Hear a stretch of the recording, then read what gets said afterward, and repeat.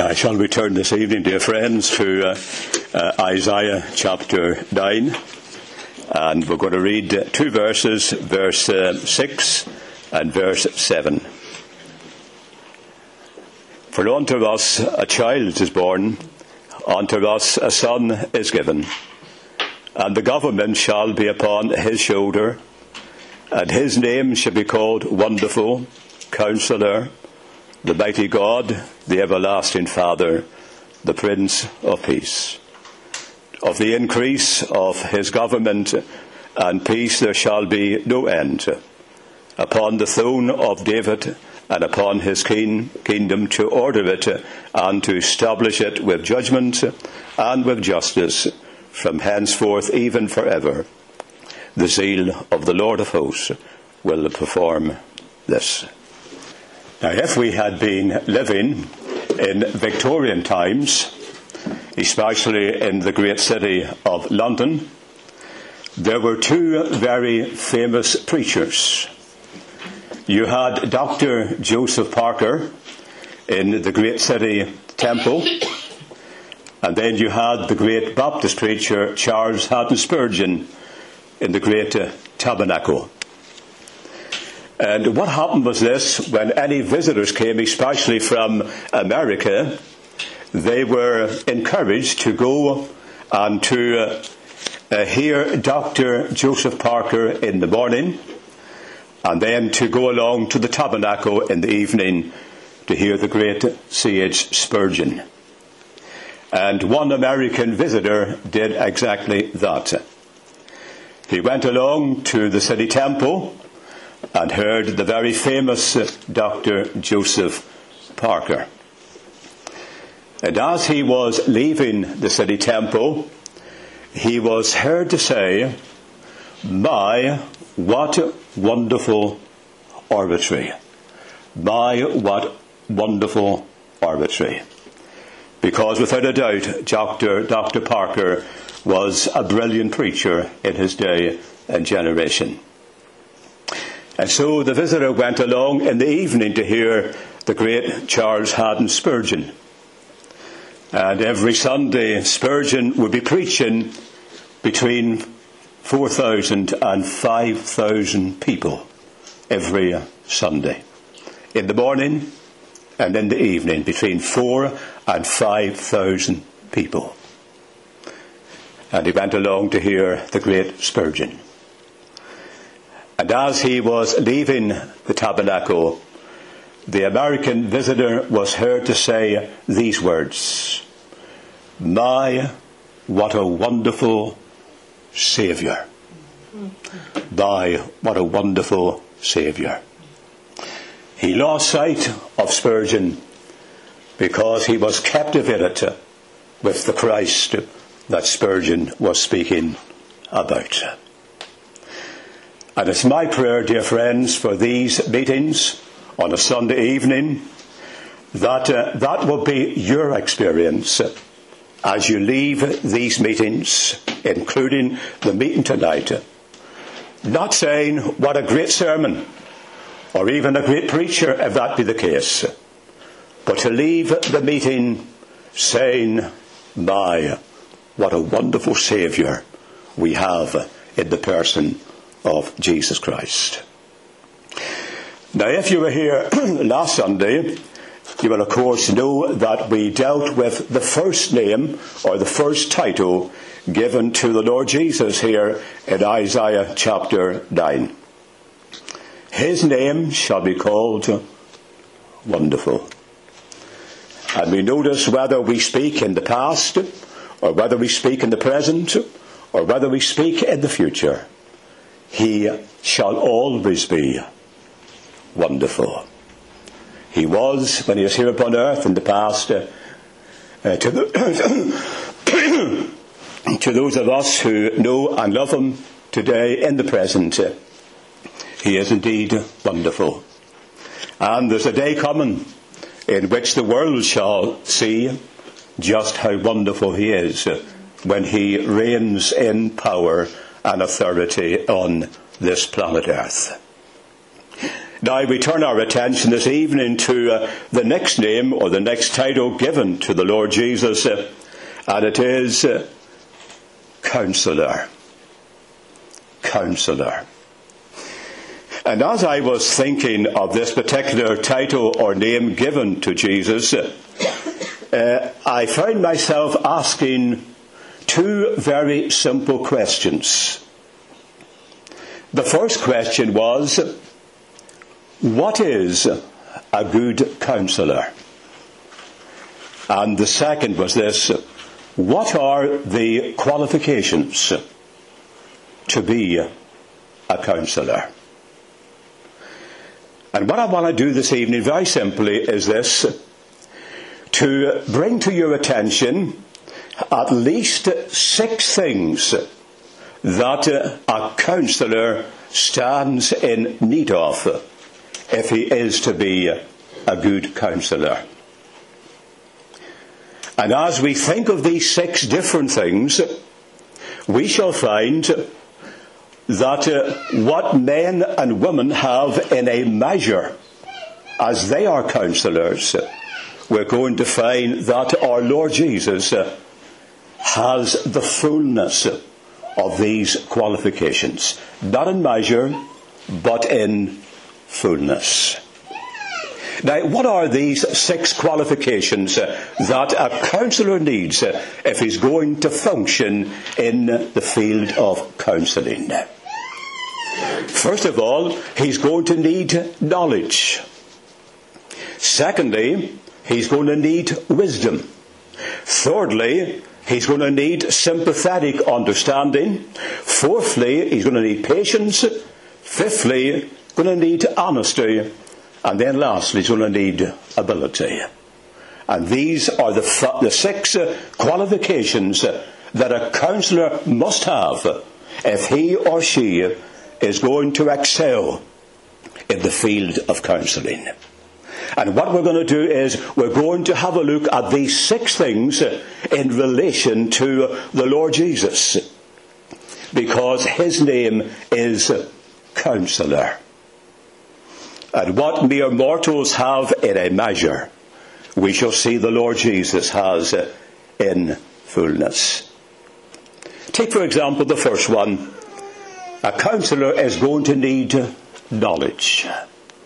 Now, that is obvious, because a counsellor is going to be confronted with different problems. It could be drugs, it could be alcohol, it could be certain forms of addiction, it could be social issues, it could be psychological problems. And therefore a counsellor has to have a wide knowledge of knowledge. He's got to know a certain amount of different things pertaining to counselling, because he never knows what he's going to be confronted with when he speaks to a man or a woman in counselling. Now, there's not a man or a woman living that knows everything about everything. That is utterly impossible.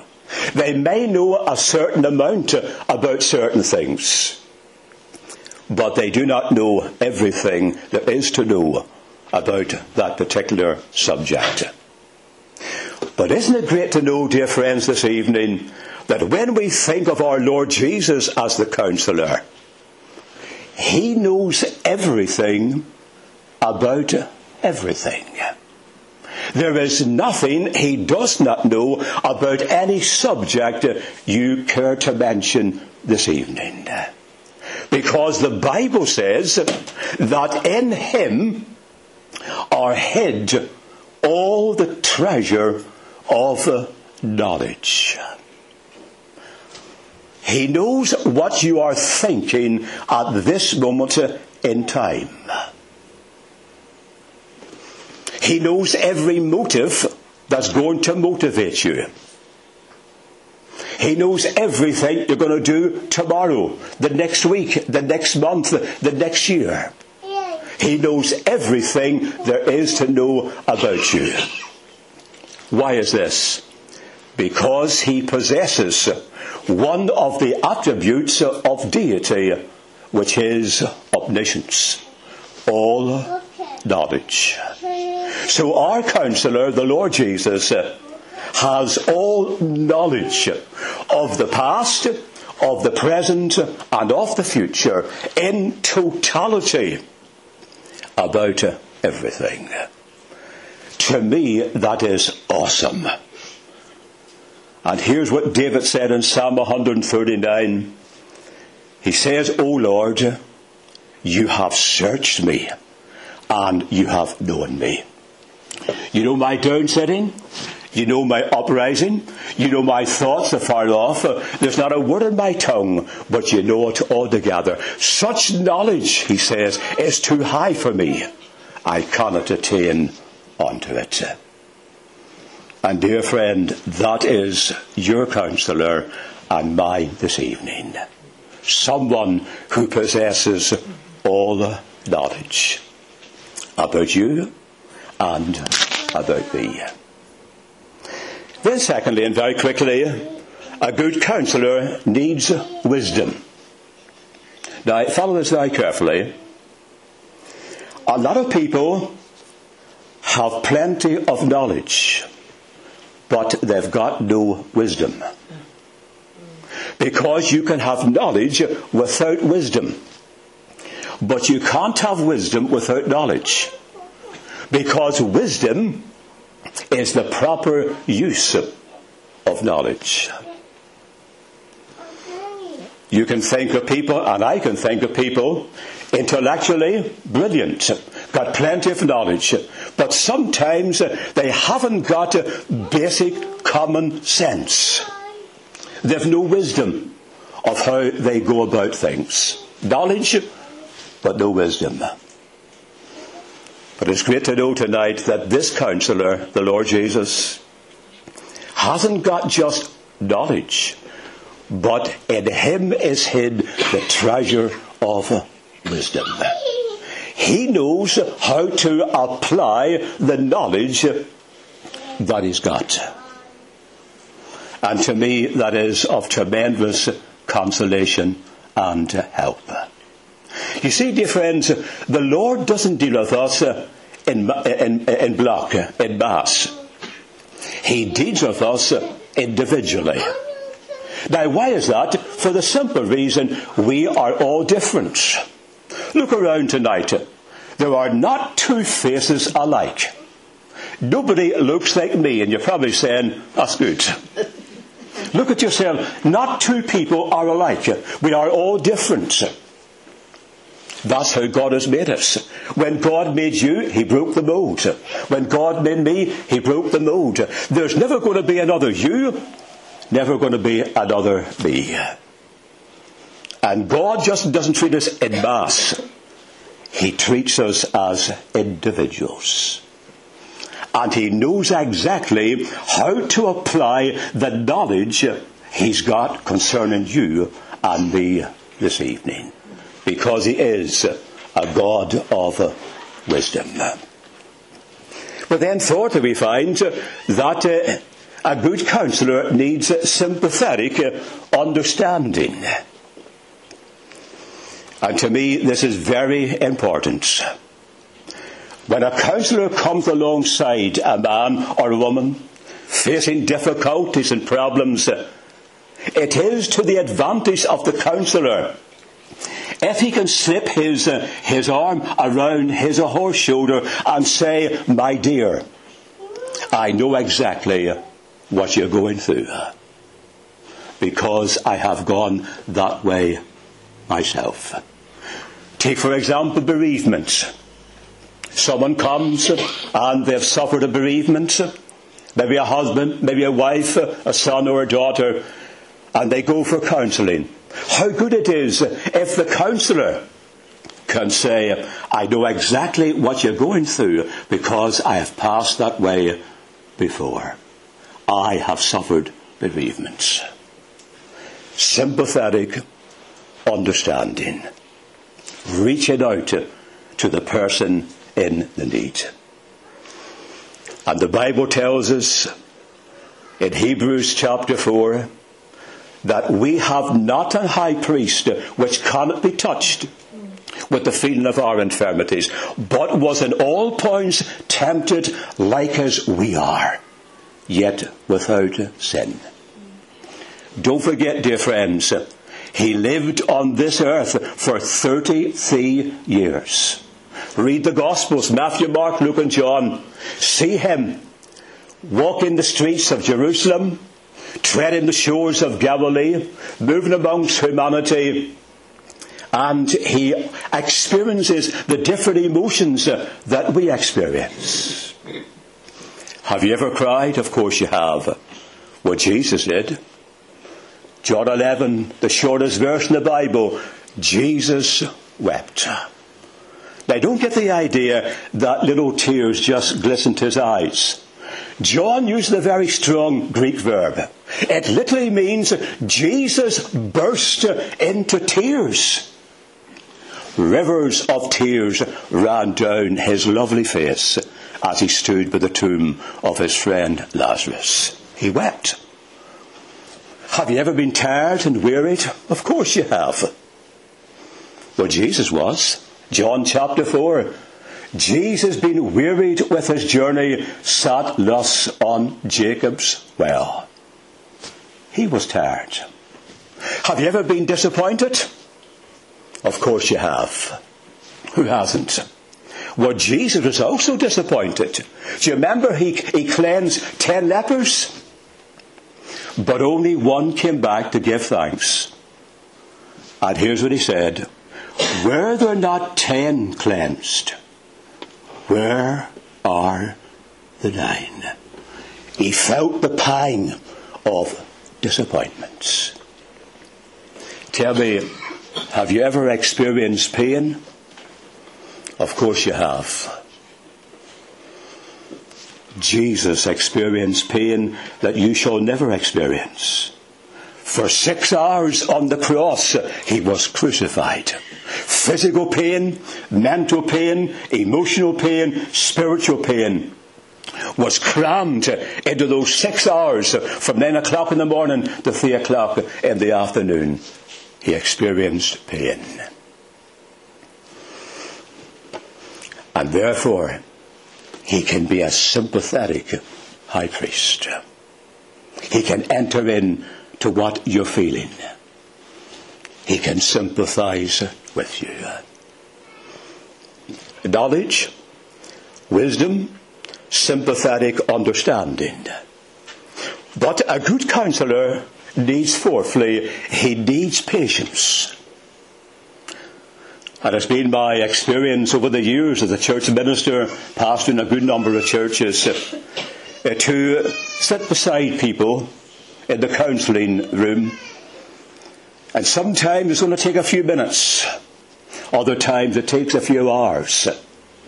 And I have got to be patient with that woman or that man as they pour out their problems and difficulties to me, as I would seek to help them. I've got to be patient. And I've had the experience of sitting and listening to someone maybe for an hour and hardly said a word. And yet the man or woman has said, "My, you've been a great help." And I thought to myself, goodness gracious, how was I a great help? I could hardly get a word in edgeways. And yet I was a great help. You see, I took the time to listen. And our Lord Jesus is patient. Because of who he is patient. And when you pray, in a sense, he's got all the world to listen to you. Now follow this very closely. Have you ever thought that when you're in your place of prayer and you're on your knees before God and you're praying, there's every possibility at that precise moment you're not the only one praying. There could be literally thousands, millions of people who perhaps are praying at the same time that you're praying. And yet the Lord is able to listen to all of them. I've been greatly blessed through the writings of Professor C.S. Lewis. If you want books that get you thinking, read the writings of C.S. Lewis. And C.S. Lewis has this lovely thought with regard to prayer. He says that when you pray, in a sense, God has all the time in the world to listen to you as if you were the only one praying at that time, even though there could be millions praying at the same time. Oh, the patience of this great Counsellor that we have. So don't be afraid to go into the Lord's presence and unfold your soul to Him. Tell Him exactly how you're feeling. Forget the airs or graces. Who are you trying to bluff? Because the Lord knows you through and through. Just talk to Him as your friend, as your Redeemer, as your divine Counsellor. But then fifthly, very quickly, a good counsellor is going to need honesty. He's got to be absolutely honest with the person he's counselling. Because he might have to tell that person things that the person doesn't want to hear. So he's got to be absolutely honest. He listens to the problem, the difficulties, and then he's got to be absolutely honest and say, well, now, this is what you should do. This is the course of action you should pursue. And my dear friends, when you read the Gospels, you can't find a more honest person than the Son of God Himself. Absolutely honest. There was no duplicity with Him. There was no deviousness with Him. He was absolutely honest with His own disciples. How many times He had to rebuke them and say, "O ye of little faith, where is your faith?" He was honest with them. And then to the scribes and Pharisees. Just recently I've been reading again in Matthew chapter 23. And dear friend, that's a terrifying chapter. Have you read it recently? In which the Lord Jesus exposes the hypocrisy of the scribes and Pharisees. And the language He uses. He calls them fools. He calls them blind fools. He calls them hypocrites. And He says, "O generation of vipers, how can you expect to escape the damnation of hell?" That's your Lord speaking. He's been absolutely honest. He tore the mask of those old Pharisees and He exposed them for what they were: hypocrites. Outwardly, okay, but inwardly, corruption and sin. And then, of course, He was absolutely honest with the multitudes. On one occasion in Luke chapter 14, a great multitude was following Him. Now, some of the great modern day evangelists will say, "My, isn't that wonderful? Look at all these multitudes and they're following me. It's my charisma. It's my dynamic personality." And the Lord Jesus stops and He turns around and He says to the multitudes, He says, "Now listen here. If you're not willing to deny yourself and take up your cross and follow me, you cannot be my disciple." Now, can you imagine some of the modern day evangelists saying that? Sit down and count the cost before you become a Christian. All their interest is raising the hand, make a decision. The Lord didn't do that.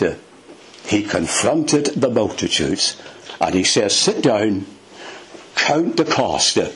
It's going to cost you everything to be my disciple." That wasn't very encouraging. But friends, that's facing the facts. To be a disciple of Jesus Christ, it means 100% commitment.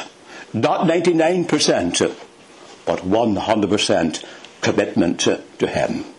Taking up the cross. And dear friends, in our Lord's day, if you saw someone carrying a cross, they weren't going for a picnic.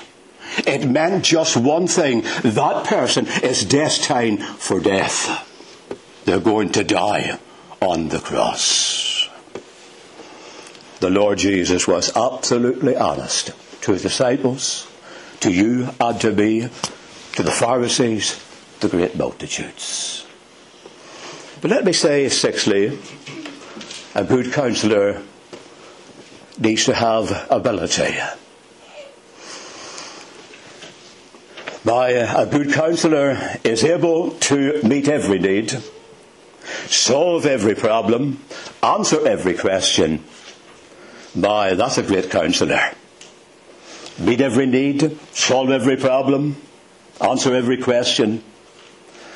But a human counsellor can't do that. But here's our divine counsellor. He can meet every need. He can solve every problem, and he can answer any question that you will put to him. He's got the ability. So there we have 6 qualifications that are needful in counselling: knowledge, wisdom, sympathetic understanding, patience, honesty, ability. And our blessed Lord Jesus has all these qualifications in abundance. Why? Because of who he is. Now, next Sunday, I don't want you to miss this, because next Sunday we're going to have a look at the next title, The Mighty God.